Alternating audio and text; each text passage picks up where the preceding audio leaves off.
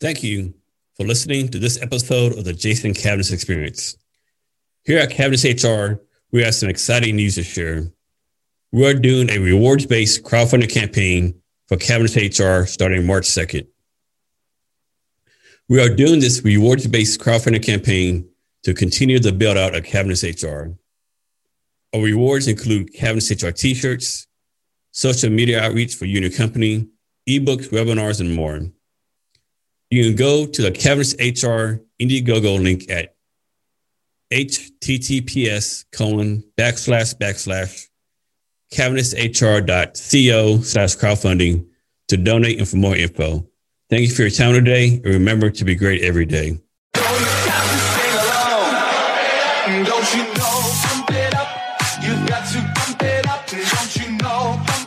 This is the Jason Cavness Experience, hosted by Jason Cavness.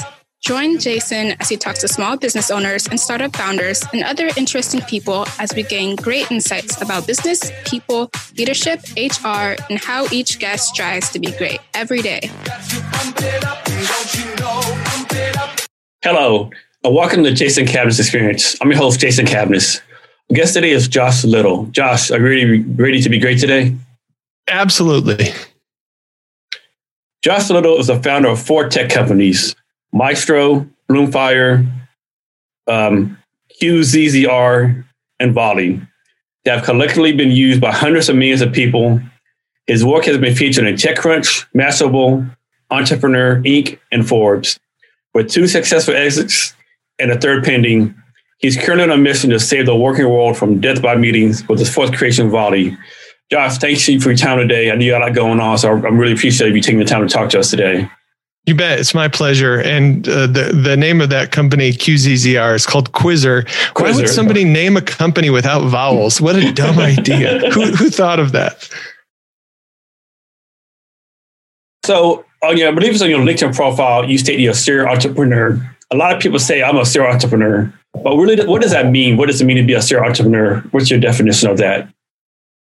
Well, that you've started multiple companies, and then there's all varying degrees of the success of the serial entrepreneur. Because I suppose if you have an ice cream stand and a lemonade stand, you're technically a serial entrepreneur. But it kind of depends on the scale or the scope of those companies and the degree of their success. So I'm a serial entrepreneur, and many people claim that, but I'm really proud of the companies I've built and the products I've created, and that now are part of the tech fabric of the world. So, is there a difference between being an entrepreneur with trying to be an entrepreneur with a tech startup versus being an entrepreneur? It's like I won't call it like a lifestyle business. It's still entrepreneurship, right? Still entrepreneurship. Yep. Same playbook, just different plays. The tech companies require different sort of thinking, different sort of effort, different sort of capital commitment and team. It's really hard to build a software company that is a lifestyle business if it's going to be a large, valuable, enduring company. And that's what you hope to build as a software company. But it is possible to build tech that is kind of smaller or niche focused. That could be a lifestyle company for sure. Those are just not the opportunities that are most exciting to me. I like doing big things way earlier than anyone should. So Josh, you're in your 4th company. Like, why so many companies? Like, are you going for punishment? Entrepreneurship is not easy, right? You just keep on going back over and over again. You just like the lifestyle, the excitement. What is it that entices you about this lifestyle? Well, it's the 0 to 1. That's what I love. It's the first year. I've said many times, if I could have a job where someone would pay me to just build the company for the first year, and then I could just step away, no obligations, no questions asked, and somebody could just take it from there and successfully run it, I would do that job because I love the first year. And after, it's like, I relate it to building Lego. I like building the thing, but once it's built and it kind of works, I don't want to play with it. It's, I want to break it and I want to build another thing. So I don't mind. Like I'm an okay manager. I'm sure there's thousands of managers probably here in the state of Utah that are better than me. But there are very few that can take something 0 to 1 as quickly and as successfully, in my opinion. So that's the phase I like. So may call it glutton for punishment or just, loving the early days. And frankly, after a company gets to a certain stage or scale, I'm doing the company a disservice if I think that I'm going to be the best leader for this organization over time. And so all of my companies after I've left have taken a bit of a dip, but then they all come back and thrive long term with different leaders. And I just don't think I could have or would have been interested in shifting those gears. So a little bit why, get something going and then move on to the next thing. So Josh, you bring up a good point. Like, I think you displayed that great humility, right? I think a lot of entrepreneurs nowadays are have egos, super egos. The company's going to fail without me. I have to be the CEO, on and on. But you're humble enough to know that, hey, maybe this isn't the best thing for my company. I need to step back. Where did this humility come from? Oh, I don't know. Maybe growing up in rural Michigan and not having a lot or not seeing other examples around. I don't know. It's earned, or growing up as a fat kid and still being a fat man. Probably part of it as well. So from your point of view, and I think I know the answer, is it should an entrepreneur focus on bringing in paying customers or bringing in users? Sorry, can you ask the question again? Should an entrepreneur focus on bringing in paying customers, or bringing in users? Well, it all depends on the type of company and what you're trying to build. If you're building a product with a freemium model, you have to start with users. Otherwise, if you're charging up front for your product, you have to bring in customers, and that's going to be the most important thing. With Volley, we're most interested in bringing in users. And in the beginning, when you're building a software for a kind of a new way to do an old thing, so Volley is a new way to meet with your team and other professionals, you kind of have to figure it out. And you have a seed of an idea. Well, I think asynchronous video would be a really powerful way to have conversations or meetings, and you could take them over time, and you could listen to others on 2x, and you could take time to think about your response before you give them. So you start with the seed of an idea or an angle of maybe a better way to do something that currently exists. But then it's really hard to nail it first try. And, I'm working with a very talented team. We've all built successful companies, but we're not convinced that we've nailed it yet. We love our product and it's working for hundreds of teams, but, we think there's a little bit more that we can add to the product and refine the experience to get them there. So if you're building a product in a new category or in a new place to a new solution to an existing category, you kind of have to start with users because you're really working on product market fit at that point. But if you're building, let's say, an LMS or a CRM, it's an existing category, and you're kind of building something that's innovative, not different. Maybe you have a new feature or something. Then you have to start with customers. Long way to answer your question. Yes. So Josh, from your point of view, what makes a good entrepreneur?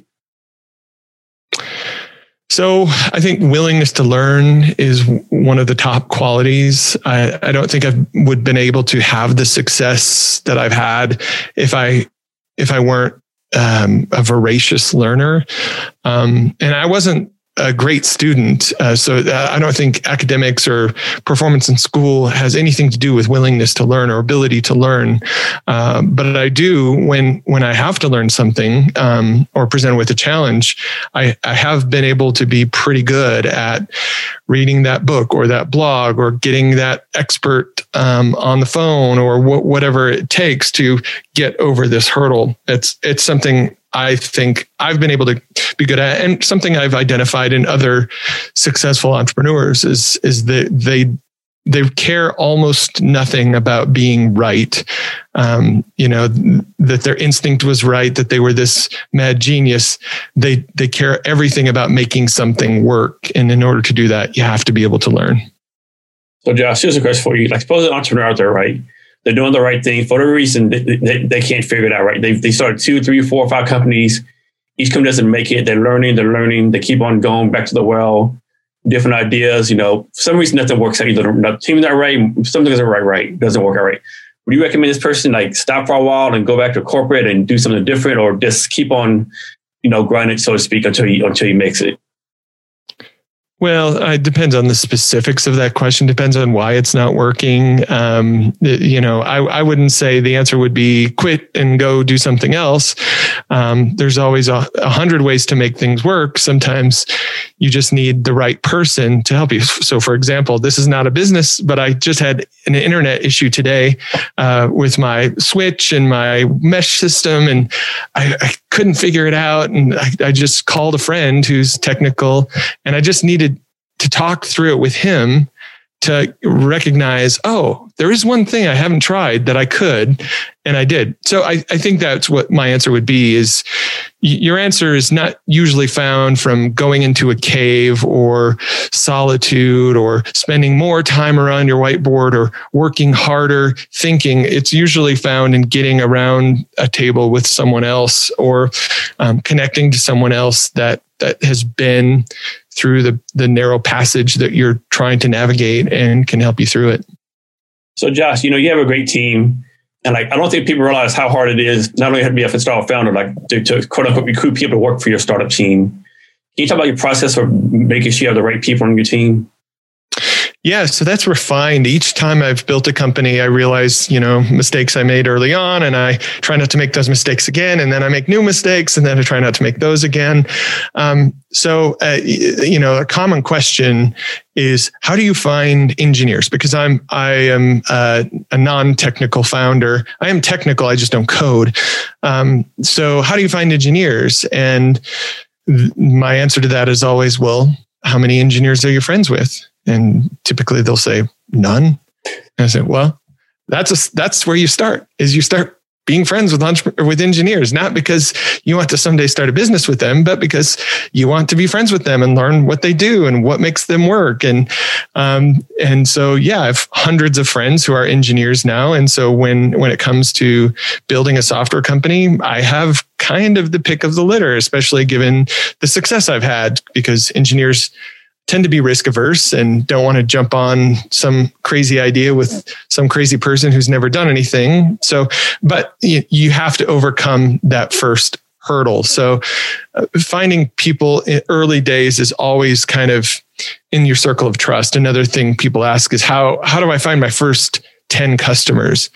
And my answer is almost always, you already know them. Whether it's you're selling HR software, you probably know 10 HR managers. If not, it's probably like one connection away on LinkedIn. So you just start with expanding those circles of trust that you have worked really hard to establish. And those are usually the right people. And typically the wrong people for the early days in a startup, I've found, are the people that have been really successful in large companies. So if they've been a really successful engineer at a large company, or they've been really successful at sales, like they crushed their quota at Pfizer or something, I would not bring them into your startup, because they're going to starve and die, because they're used to things being figured out. They're used to tools existing. They're used to teams, and assistants figuring things out for them, and just going after, a tried and true process. And you're just trying to learn in the beginning when you start a company. So I found greater success hiring salespeople who have never sold before and don't know what good looks like or bad looks like, and are just trying to figure it out as much as you. And for that reason, I don't call them salespeople. I usually call them ambassadors in the beginning. I like that, ambassadors. That sounds a lot better. So let's say there's an entrepreneur out there. He has an idea for a tech company, but he's he's tech, not tech, does not a code. Would this person be better served learn how to code and build a product himself? Or like you said, trying to make friends with engineers and have the engineers build make friends. I used to think, after I sold my second company, I thought I took some time off and I thought, I'm going to learn how to code. Because if I could code, I would be a one-man band, and wouldn't that be great, right? And so I did, and I hired a tutor and started working and learning to code. I spent a couple months doing it, and I could see the top of the mountain. I could see the peak after a while. I knew I could get there. It's going to take a couple of years, but I knew I could learn to code and be successful. Like I said, I'm a pretty technical person, but what I also realized is that the peak moves every day. And you have, if you want to be an excellent programmer, engineer, you have to sort of devote your life to this and staying on top of technology and how it's moving and where things are shifting and new tools and techniques. If you're not interested in doing that, you shouldn't even start up the mountain. And that's what I realized a couple months in is, oh, you know what? I don't want to devote my life to this, but I know people that do, and I would be much better off getting better at the things I'm already like naturally programmed to do. And then just finding people who want to work with me, who want to devote their lives to being technical. So I never recommend, learn to code. If you want to build a tech company, much better to just go find the people that have already committed to do that. What's been your key or your process as bringing in good engineers? I know they're friends and stuff, but like the question is like, all engineers aren't the same, right? Some are great, some not so great. From your background, how do you determine this engineer is really doing this job, this one's not right, and separate them when they need to be separated, or rewarding them when they need to be rewarded? Yeah, I'll be honest, it's really hard for me to tell. You can kind of build off of the trust of where they've worked. For example, if they've worked at, somewhere like Google or Facebook, they can't be a slouch because, if you're terrible, you usually can't get into Google or Facebook or, some legitimate company like that. So you kind of need to go from the track record. But what I try to do is I founded Volley with two technical co-founders, two engineers.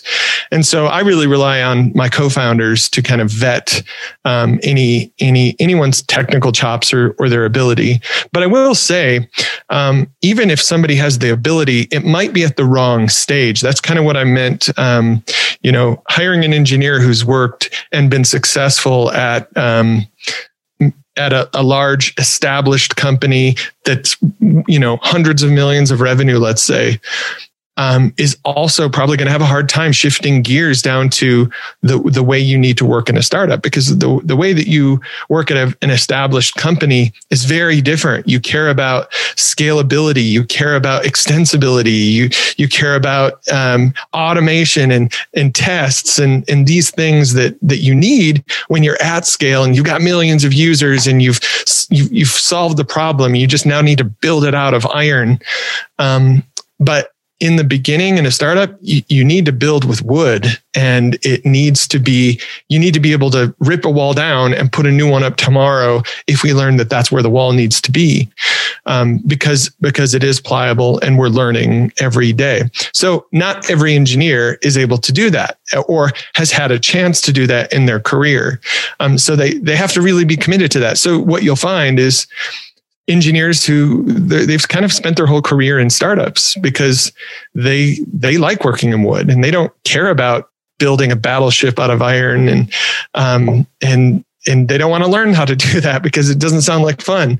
And you find other engineers who have only built battleships and they've never, hammered a nail in their life, even though they built software. I don't know if that analogy is holding up, but that is what's true. And it's not just black or white, like you're either a startup person or not. There's a whole gradient in between, but it is something to consider. And Josh, you're in the Utah area, right? Salt Lake City, I think. Mm-hmm. And there it's called Silicon Slopes, I believe, right? Yep. So talk about the tech scene there in Utah. I mean, hopefully people know it's a pretty vibrant scene there, but what's your take on the tech scene there? Has it given the resources that you want? Is the VC funding what you want? Or is what's your take on that? Yeah, absolutely. It's the reason I live here, actually. I grew up and started my first 2 companies in Michigan. And while Michigan's a great place to start a tier 1 auto supplier or a chemical company, it's not great for SaaS and software. You can find engineers, but that's about it. It's hard to find designers. It's hard to find somebody who can market or sell software. So I ended up hiring a designer out here in Utah through a mutual connection. And his first week on the job, I decided I was going to go out and work with him just to get to know him and get him plugged in, onboarding and whatnot. And I thought, well, while I'm there, maybe I'll just send out a few LinkedIn requests and post on a Ruby on Rails users group and just say, hey, I'm here. Love to just, I heard the Utah tech scene is booming. I'd love to see you. And I had like 25 people come out of the woodwork that said they wanted to meet with me that week and that they wanted to, just see what I was doing with Bloomfire, which was the product I was building at the time.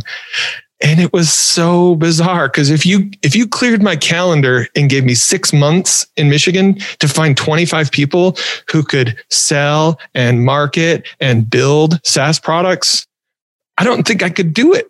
But in Utah, it just happened. So I came home from that week and realized, you know what? I think we need to move to Utah.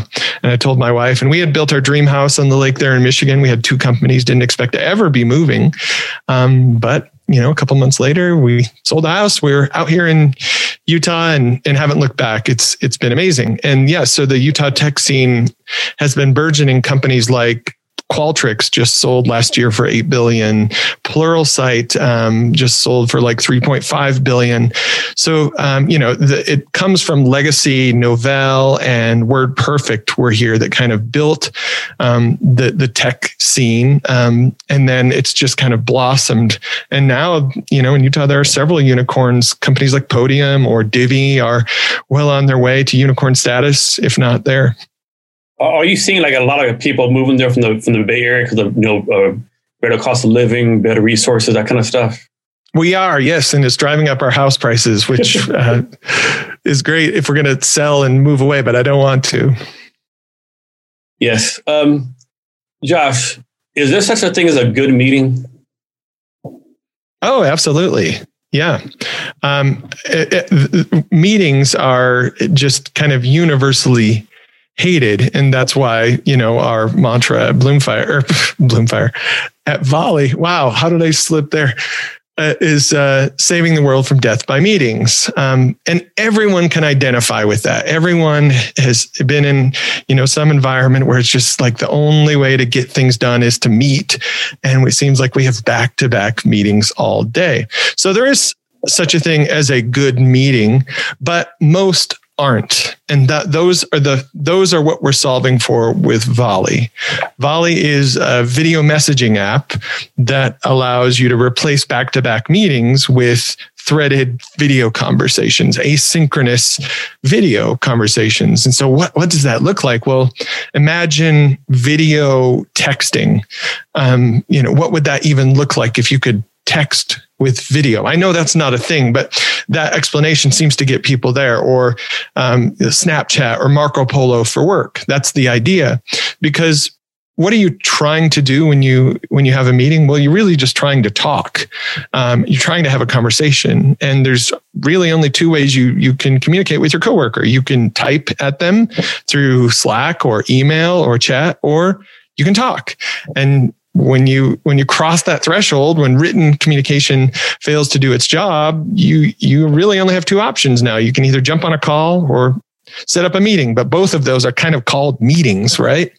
You even though we're on a call, I would refer to this as a meeting. I have a meeting at 2:30 or whatever. So if you're really just trying to have a conversation, and conversations are turn-based, meaning you take a turn, I take a turn. We've taken, 5 or 6 turns in this conversation today.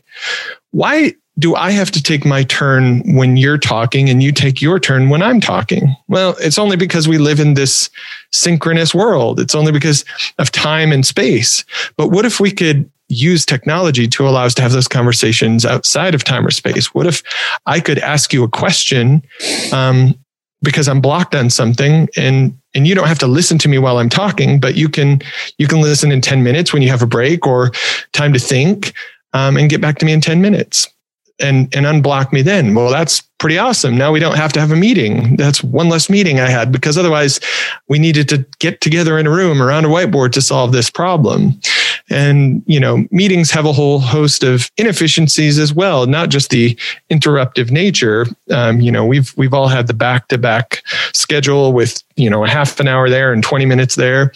But there's inefficiencies such as like technical difficulties, waiting for the other people to arrive, the meandering of the conversation, people that don't need to be there, the person that talks too much, the people that don't talk enough, and how do we get everyone included in this meeting? And so meetings just have a lot of bad behavior around them that can be solved with technology.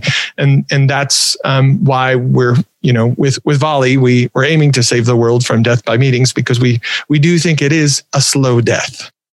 I know one thing. So I'm an introvert, and I used to always not like meetings because it seemed like the extroverts always like dominate the meetings, right? One extrovert like dominate 90% of the conversation, and introverts have something to say, but you know what? They've talked all the time, and the meeting's over with. So yeah, I've always been against meetings for that part. I'm the same person. This is why I wasn't a great student, is I just didn't know what to say in class or why to say it. And I've had several engineer users of Volley say something, like one engineer in particular said, you know what, my friends on Snapchat and WeChat think I'm funny. They think I'm confident, but no one at work thinks that about me, because in a meeting, I just don't know what to say. I feel awkward. I trip over my words.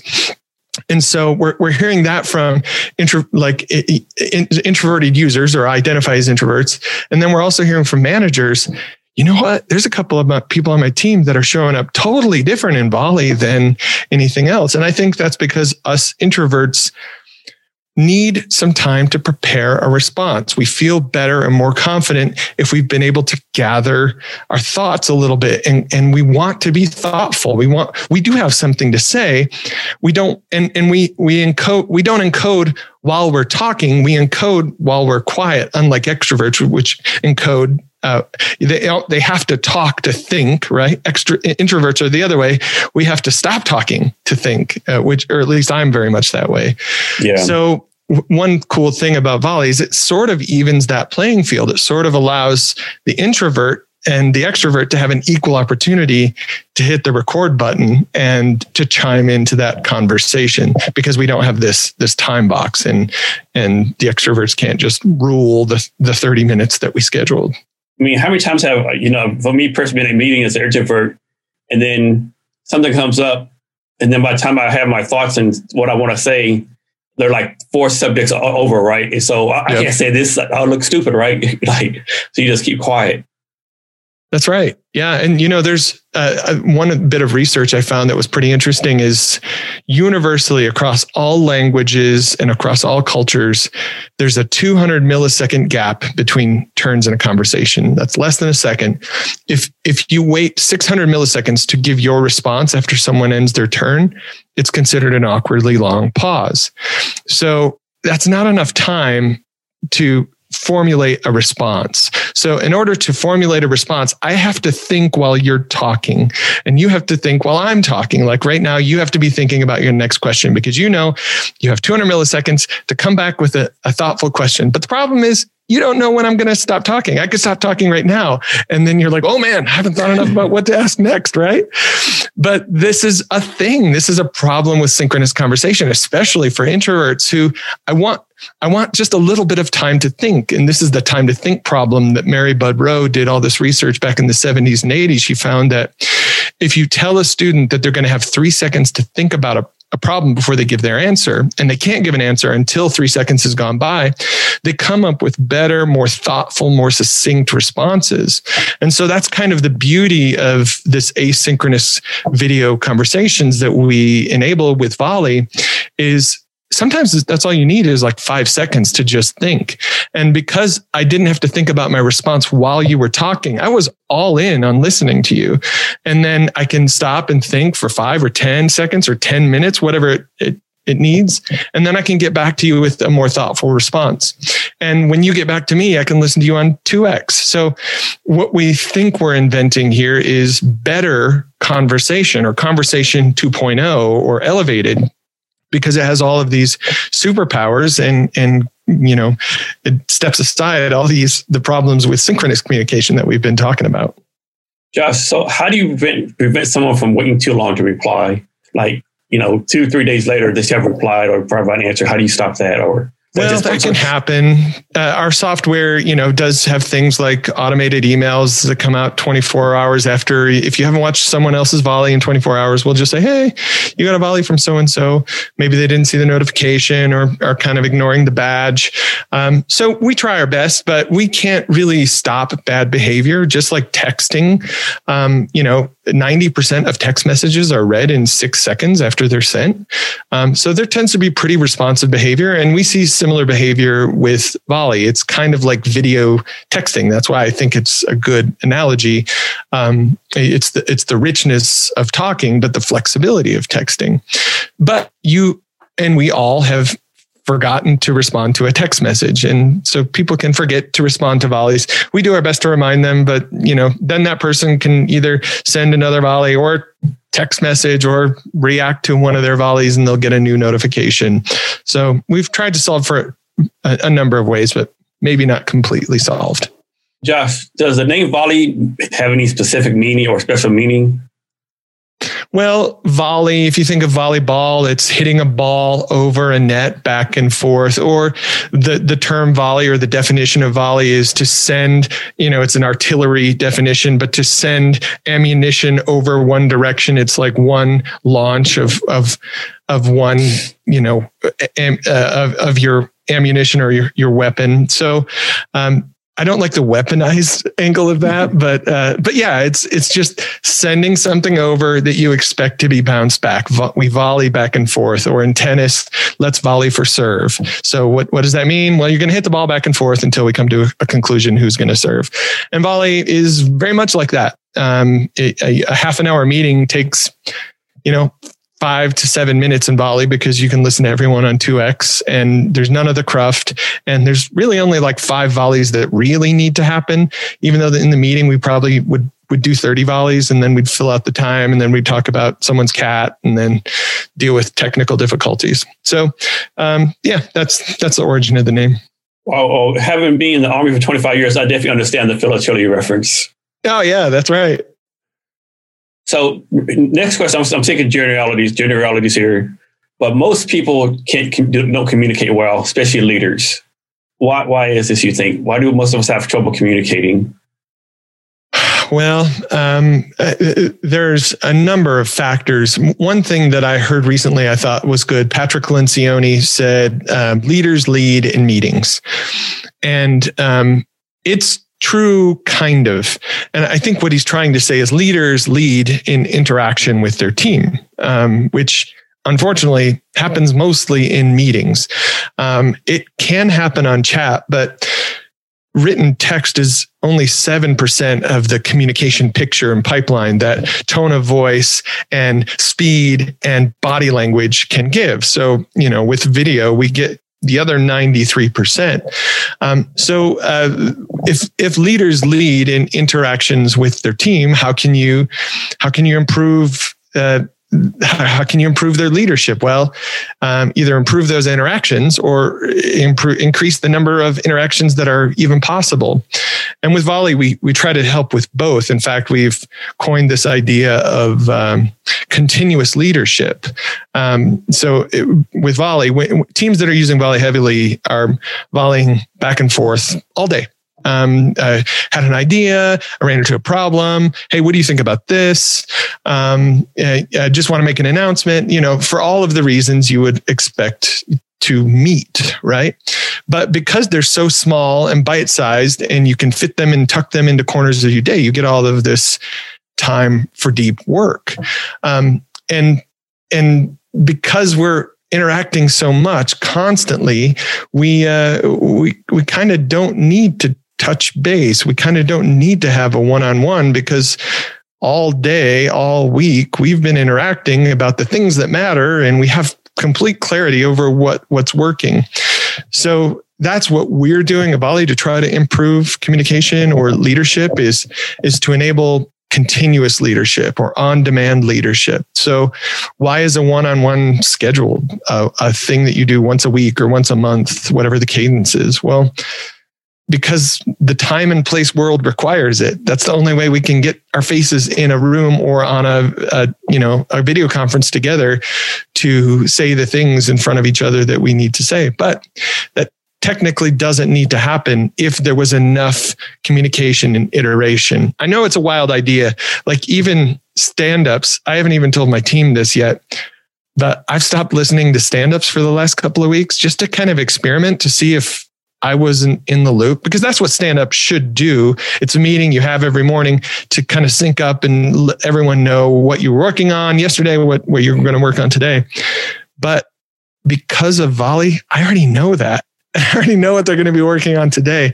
So it's a little experiment. And I know I've spilled this to a few of our users and teams that are using Volley, and they think it's a little radical, but they're starting to see the light, like, oh yeah, maybe we don't need stand-up if we're constantly in the flow of work and we're constantly connected, which would be a beautiful thing, right? Yes, it is. So Josh, is there something somewhere that says, X amount of time is a perfect amount of time to do a meeting? No, not at all. And I hate that meetings are even time boxed. Like SAP just did this mandate and said all meetings are either 25 or 50 minutes. And if you really think about, and the reason they did that is they didn't want back-to-back meetings. So if you had 2 25-minute meetings in an hour, you still had 5 minutes to like use the restroom or do whatever you need to do. But what are we saying with that? What is that idea? Are we saying that we can just magically do something in 25 minutes that we would have done in 30? And if so, why? And why couldn't we do it in 15 minutes or 5 minutes even, right?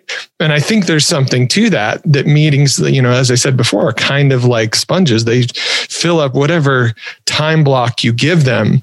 And that's the unfortunate reality. But the problem is if you don't time block them, they'll fill up even more than that. And you'll sit there and kind of chew at ideas and you won't feel the pressure of the shot clocks. So that's not a better solution at all. So no, I don't think there is a good established time for a meeting other than let's get to the meat of the problem and dive in and make sure that everyone understands it and we're aligned on it and we can all weigh in with our thoughts and, our strategy moving forward so that we can come to a decision. And that's the essence of most meetings, hopefully.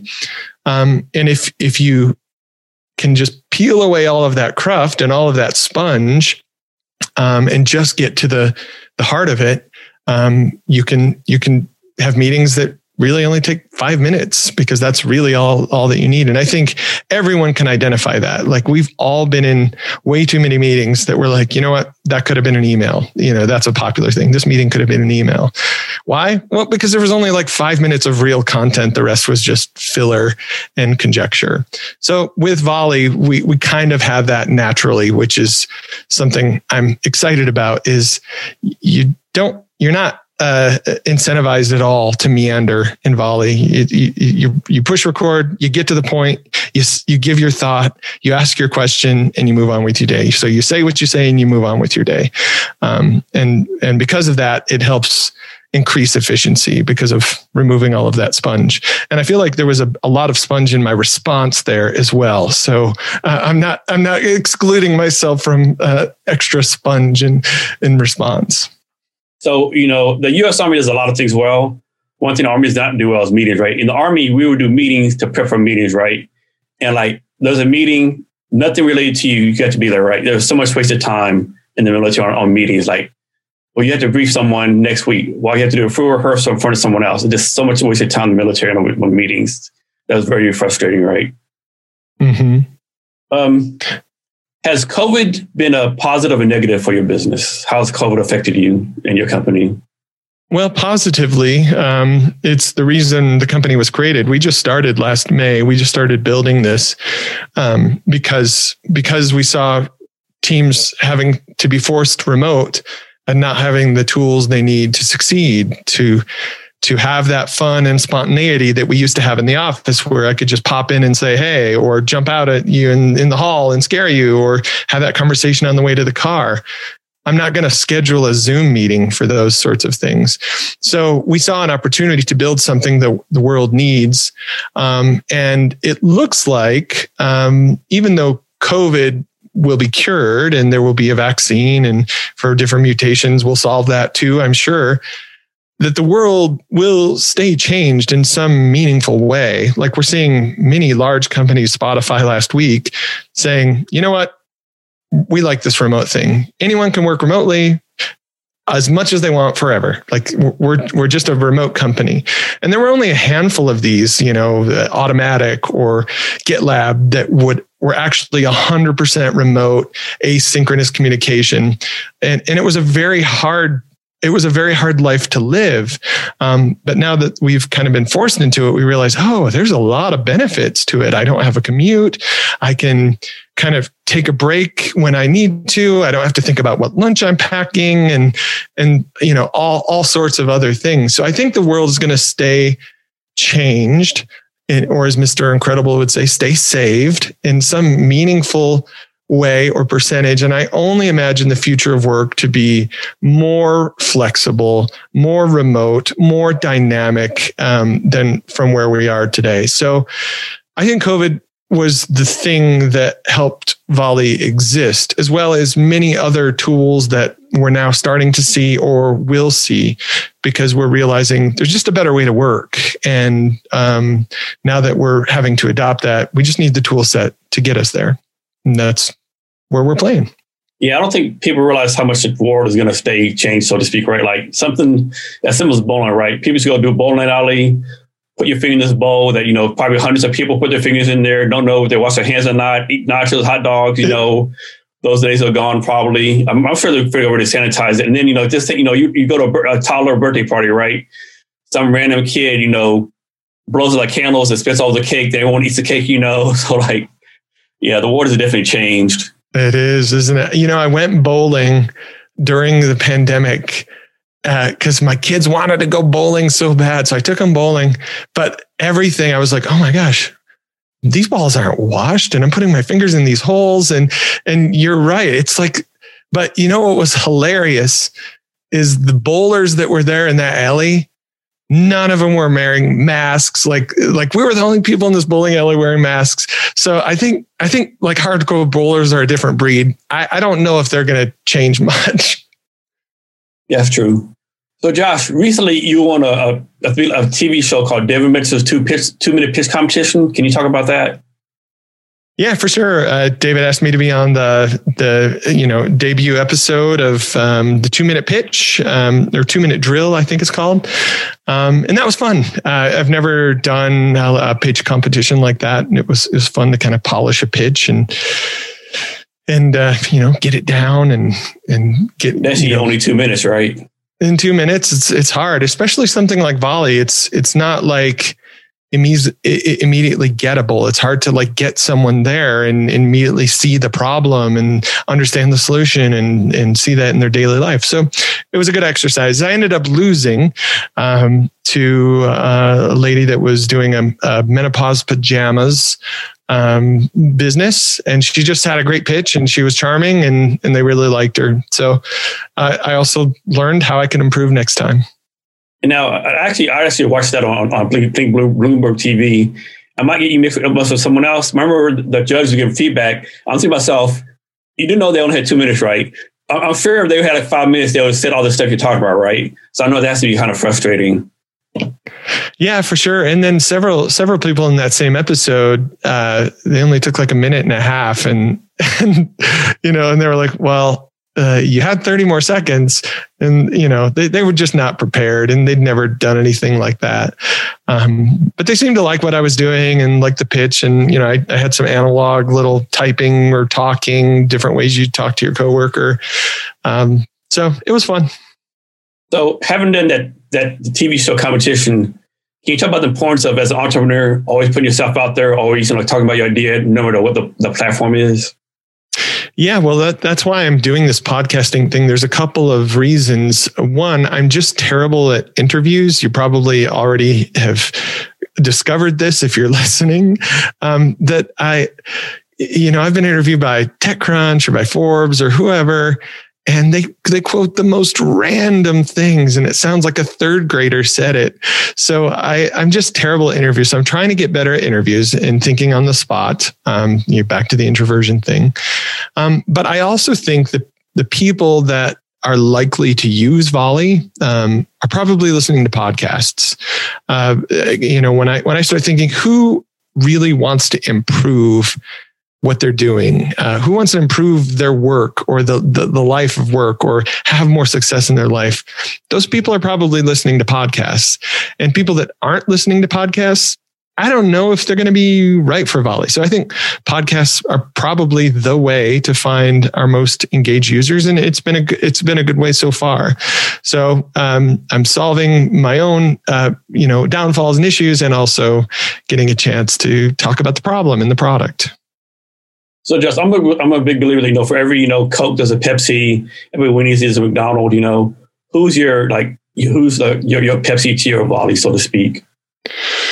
Well, the closest one would be Marco Polo, but Marco Polo is to help families stay in touch. Marco Polo isn't really a business product. There's another, business product called Voodle that's pretty close.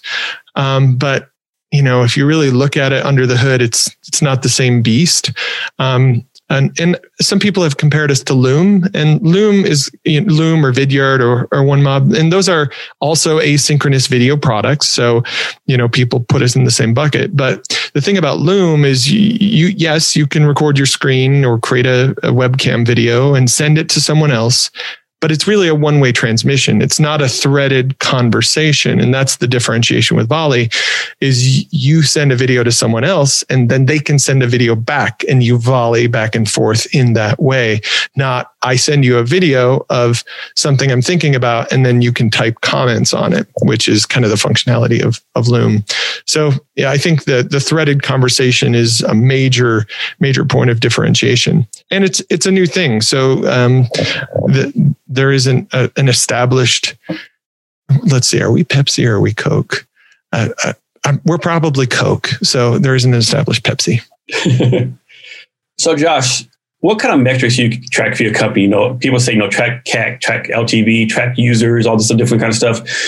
For Volley, is there any specific metrics you're tracking? Yes. Two really meaningful metrics are K-factor, which is our measurement of viral growth, how many users our users invite and bring to the product. This is going to be a meaningful factor for Volley because it's a product where it's a communication product, so the first few people that had the telephone could only call a few people. The more people that have the phone that have Volley, the more network effects kick in. So that's a meaningful factor. And the other one is retention. And we look at that by day, by week, and by month. How long, when a new user downloads the app, how long until they come back, and do some never come back, and what percentage is that, and what does that look like? And so if you have high retention and high K factor, you have a very valuable product that people find, start to use, and never let go of it and invite others into. And so that's what we're trying to build. That's why we measure. And then the third thing we measure is some sort of scale, but scale is kind of irrelevant, like how many users you have. It's kind of irrelevant in isolation, in absence of the other two. It's kind of a three-legged stool that we look at that creates meaning for us. So Josh, for your user and customer, are you trying to get a certain size company, certain industry, or just that doesn't matter? Well, we're learning that right now. We're trying to figure it out. We think certainly anyone who attends a meeting ever could use Volley, right? So that's the large, if you're thinking rings of a target, that's the outer ring. Okay, the next ring is probably people who are working remotely that attend meetings. Okay, then let's move in another ring. Well, it's probably people who lead a team or have leadership or influence on that team that work remotely, that are knowledge workers, that attend meetings. So that's what we think. And those tend to be, companies like ours, tech companies, startups, early ventures, or even established companies who are working remotely. And because there are many of those right now, and there probably will be in the future, I think that's a pretty large opportunity. So, Jess, I want to change the subject just a little bit. I want you to talk about your passion for pickles. Okay. Well, it's in the blood. I'm a fifth generation pickler. My great grandfather, as this is as far back as we can trace it, had pickle recipes that my great grandfather wrote down in a leather bound book. And my family didn't have money to pass down, but I did get a leather bound pickle recipe book. And I have it sitting in my safe at home. And when I moved to Utah 10 years ago, I started making pickles here because I used to make them with my dad in Michigan. So I always had enough for myself. But when I started making them here, I started giving them to friends and people I was meeting here. And then pretty soon, friends of friends wanted them. And then friends of friends of friends wanted them. And it kind of grew out of hand, and it became a pretty expensive endeavor that took, lots of time each week to make 1,000 jars of pickles and give them away. So a few years ago, I started charging for them and built a website called Josh's Pickles. And I thought that was potentially going to be my next venture after I left my last company. And I explored it for a few months and hired a pickle scientist and tried to figure out how to make this recipe shelf stable, and went through the validation process only to find out that what I wanted to do was scientifically impossible. And it's a pretty grindy and capital intensive business to pack organic product in glass jars, which are heavy to ship and breakable with almost no margins. So coming from building software companies that are infinitely scalable with small teams and take, not small amount of capital, but, a lot less than a pickle company, it was really hard for me to give a green light to the pickle opportunity. But I still grow and make pickles. I grow all of our own cucumbers and dill and all of the ingredients. And that's kind of the limit to what I produce each year. And that's on my website, joshuspickles.com. You can get on the wait list. But I sell out in about an hour every year when I announce. So from the time you plant the cucumber to the time the pickle's ready to eat, how long is that process? Is it a year, 6 months? No, it's about 6 weeks. 6 weeks, okay, that fast? Until the pickle's ready to eat. Sorry, yeah. I thought you were asking until the pickle's ready or the cucumber's ready to pick. So it's a week after you pick them. It takes about a week for them to fully cure in the main recipe, the dill recipe. All of the sweet pickles they're cooked, so they're ready to eat the next day after you pick them and jar them. But it takes about 6 to 8 weeks for the cucumber plant to come to maturity and start fruiting. So is anyone in your family going to keep on the family tradition, or is it going to pretty much go away, so to speak? Well, all of my kids, last year I was so busy because we were building Volley. All of my kids got involved and I paid them to do that. And so they kind of liked making money from this. And it was kind of a fun thing. Of course, I didn't share the expenses with them and tell them, we probably burned all of the money we made here, but I did just take all of our total gross revenue and divided it up amongst my kids. I'm sure it was a great experience for them. It was great. Yeah. So who knows? Or they may just learn, it seems that your kids want to do only the things that you don't want them to do. And they don't want to do anything that you want them to do. So I'm trying not to push too hard, just creating an opportunity. So Josh, when an entrepreneur starts out, you have to have money, right? Of course, the best way to bring on customers. But if you don't have no customers, of course, each person is different, each situation is different, but there's small business loans, there's grants, there's fundraising, VC style, bootstrapping. How do you recommend an entrepreneur think through these things? Well, just like a doctor and a patient, you have the right prescription for the right illness or the right problem. So for what I'm doing, building a software company from scratch, it takes a lot of capital. It takes a lot of people. And typically companies like mine don't make a lot of money in the first several years. Even Slack, which sold for $27 billion, was still not profitable. So companies like that require venture funding. But if you're building like let's say a marketing agency or a dev shop, you don't want venture funding. In fact, you don't want any investors. Your investors in those cases are your customers. What you want to do is go find your first deal, your first customer as soon as possible and start working with them with a skeleton crew and build things kind of organically. And, service companies like that can make a lot of revenue pretty quickly and build a company. And that's where I got started. So when I speak at universities to like entrepreneurship students, I'll often say, if you have a product idea, don't build it. Build a service company around that product idea in that space. So let's say I want to build an HR software. Don't build the software. Go become like an HR consultant in some sort of way and sell your consulting services or your content creation services or your HIPAA course or whatever it is to HR managers, and go get hundreds of those customers and then and build a profitable little business, and then build your software product on top of that, because you'll already have customers. You'll already understand the problem way better than you think you understand it today, for sure. So Josh, you're on company number 4. Can you talk about your process of building the culture that you want at each company? I'm sure you learned things each time and did things differently, right?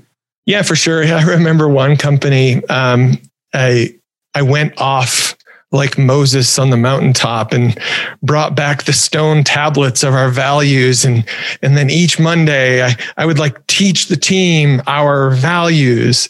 And that was about as valuable as throwing a seed on a stainless steel floor. Like, it took no root. People just stared at, and I never heard a single person recite one of our values or even remember what they were. So the team kind of needs to come up with them together, or at least the core team in the early days. And that's what I found is you've got to bring the team along in the journey. And the culture is not something you can even create. It's something you curate. It's something you kind of find. And it's the mix of how we work and how we want to work and the way that we see the world. And so getting clarity around those things and capturing and crystallizing them in some meaningful way is a much better strategy than going off on the mountaintop and delivering them back to the team. So Josh, you talked about this a little bit before, but can you expand on the importance of storytelling? Yeah, I think, it's an ancient form of messaging and people, there's a lot of research that shows stories stick and data doesn't unless it's wrapped in a story. So if we're not delivered the story, we have to build our own story. And if someone has to build their own story, they may not build the same story that you want them to. So I always try to lead with stories when talking about a product or what we do or our users. In the beginning, that's hard because you don't have very many stories when you're just starting. But now, with Volley, we're starting to hear from users kind of common themes. And so I'm infusing that in some of our marketing materials. And instead of, a headline with a subtext of a really awesome thing to say about our product, I do a headline and then customer quote that says exactly what I would want to say, but it's more meaningful if a peer says it. So I think storytelling is a very powerful thing, and I've certainly not mastered it, even though some people think I'm good at it. I don't know that I would put myself forth as a great storyteller. So Josh, for your previous 3 companies, did you raise funds for all 3 of them, like venture capital, angel funding, or angel investing? Nope. The first one I started just kind of how I recommended. It was a service company, and it was profitable very early. We were selling e-learning courses and selling custom e-learning courses. So we would go build, you give us your binders and your CDs and your DVDs, and we'll go off and build those into 3D animated, interactive courses. And companies were willing to pay a decent sum to do that. So I was able to, sell and get many deals with several companies and hire the team to build those things. And Maestro was and still is profitable. And it was from those profits that I was actually able to build Bloomfire, my second company. Bloomfire was the other 90% of what you don't learn to do your job from training, because you only learn about 10% of what you need to know to do your job typically from training. So Bloomfire was kind of a social learning platform. It was knowledge management, as they call it today. And today Bloomfire is one of the premier knowledge management platforms out there. But 12 years ago, it was right after Twitter launched. We just weren't ready to be social at work. We actually built Bloomfire from the profits of Maestro instead of building a war chest, or I don't know if a war chest is accurate, but like a war suitcase of cash. We put that cash into a software product called Bloomfire, and it was successful. It was acquired in like 18 months after coming to market. It was a pretty hot product. We launched it at South by Southwest, and it was a lot of fun to build. But then, my third and fourth company, I have raised venture funds because I thought it would be fun to see what it's like to burn rocket fuel, and what's it like to go fast and burn $50,000 on LinkedIn in a month. And did that do anything? No, dang it. Well, okay, we're not going to do that again. So it's been a great learning process, but it's really hard to build a valuable, enduring software product with a freemium model without great investors and venture capital. Josh, what's your vision for Volley? Well, to save the world from death by meetings is probably the current vision. It's evolving. We're hearing that's where it started, at least. And that's what I've been saying. But sitting here today, I'm realizing that may not be it. It's to enable the future of work, whatever that is. But some of the things that we're hearing from users that are pretty encouraging, like the introvert or the team manager I mentioned earlier, who said, I'm just able to show up different in Volley, or Volley is bringing back the fun and spontaneity that we once had that we lost and we didn't realize it. Or I'm getting to know my team on a whole new level. And those are pretty exciting to me because it turns out our relationship can be summed up in our communication, or said differently, our communication sums up to equal relationship, and relationship is trust. So to the extent that we can enable free and efficient, rich communication with one another, we can enable relationships and connection. And that's something we sort of took for granted when we were all sitting in the same building together. But then when we went remote, we don't really have a way to do that. And when I write you a Slack message, it's not the same as leaning over and saying that thing. And I've got a joke, but I'm not going to trust Slack to deliver my masterful comedic timing. And I'm not going to also schedule a Zoom to tell you this joke. So I guess I won't tell you the joke, right? So it's just kind of that little bit of friction that prevents us from doing all of the things that seemed in isolation, that walk to the car, or the story that you told at lunch, or that funny moment around the water cooler. Those didn't seem like anything, but until you take them away. And then you realize, oh, that was relationship. That was the bond that kept us together. So the vision for Volley very much may be evolving before our eyes, and with our users at the forefront, kind of pioneering how to use this technology to move work forward. So long way to say, I don't know, but there's a couple of thoughts. Josh, so far, have you found that a certain company, a certain industry, or certain something has been like the favorite user of Volley? Like, have you gotten the best reviews from a certain specific industry? Well, it really seems the more like our company, a remote distributed tech company is getting the most use, and it's clicking for them, and they're sort of techie and they understand, apps and video and how to connect things. And so, it's typically companies like ours that are getting the most use of it. I think that'll evolve long term. And we sort of predicted that in the beginning, knowledge workers who are working remotely, and somewhat technical. Josh, is there anything that I should have asked you that I haven't asked you yet? I don't know. I would say pickles, but you already asked that. So I can't think of anything now. Josh, can you give us your social media links so people can reach out to you, and also how they can sign up for Volley? Sure. You can look me up on LinkedIn or go to volleyapp.com and find me on Volley. That's VOLLEYAPP.com. And to our listeners, we have the links to our social media on the show notes. You can find the show notes at www.cavnesshrblog.com. And also be sure to support our crowdfunding campaign at Cavness HR. For that, you can go to https://cavnesshr.co/crowdfunding. So Josh, we'll come to the end of our talk. Can you give us any wisdom or advice on anything you want to talk about? I would say if you're building a company, or actually, this is probably generally, it's not just for entrepreneurs. This is for anyone who's building something meaningful. Relentlessly pursue the most impactful thing. And that's a really hard thing to do. But the way that I try to do that, and I kind of have to keep resetting myself on that, is I think about I think to myself this question: what would blank, insert the name of your favorite entrepreneur or leader or influence, whoever that be, what would, let's say Richard Branson, in this case, what would Richard Branson do today? So as you get down and look at your to-dos for the day and record your morning stand-up, ask yourself, what would blank do today? Someone that you would think could do your job potentially better than you, right?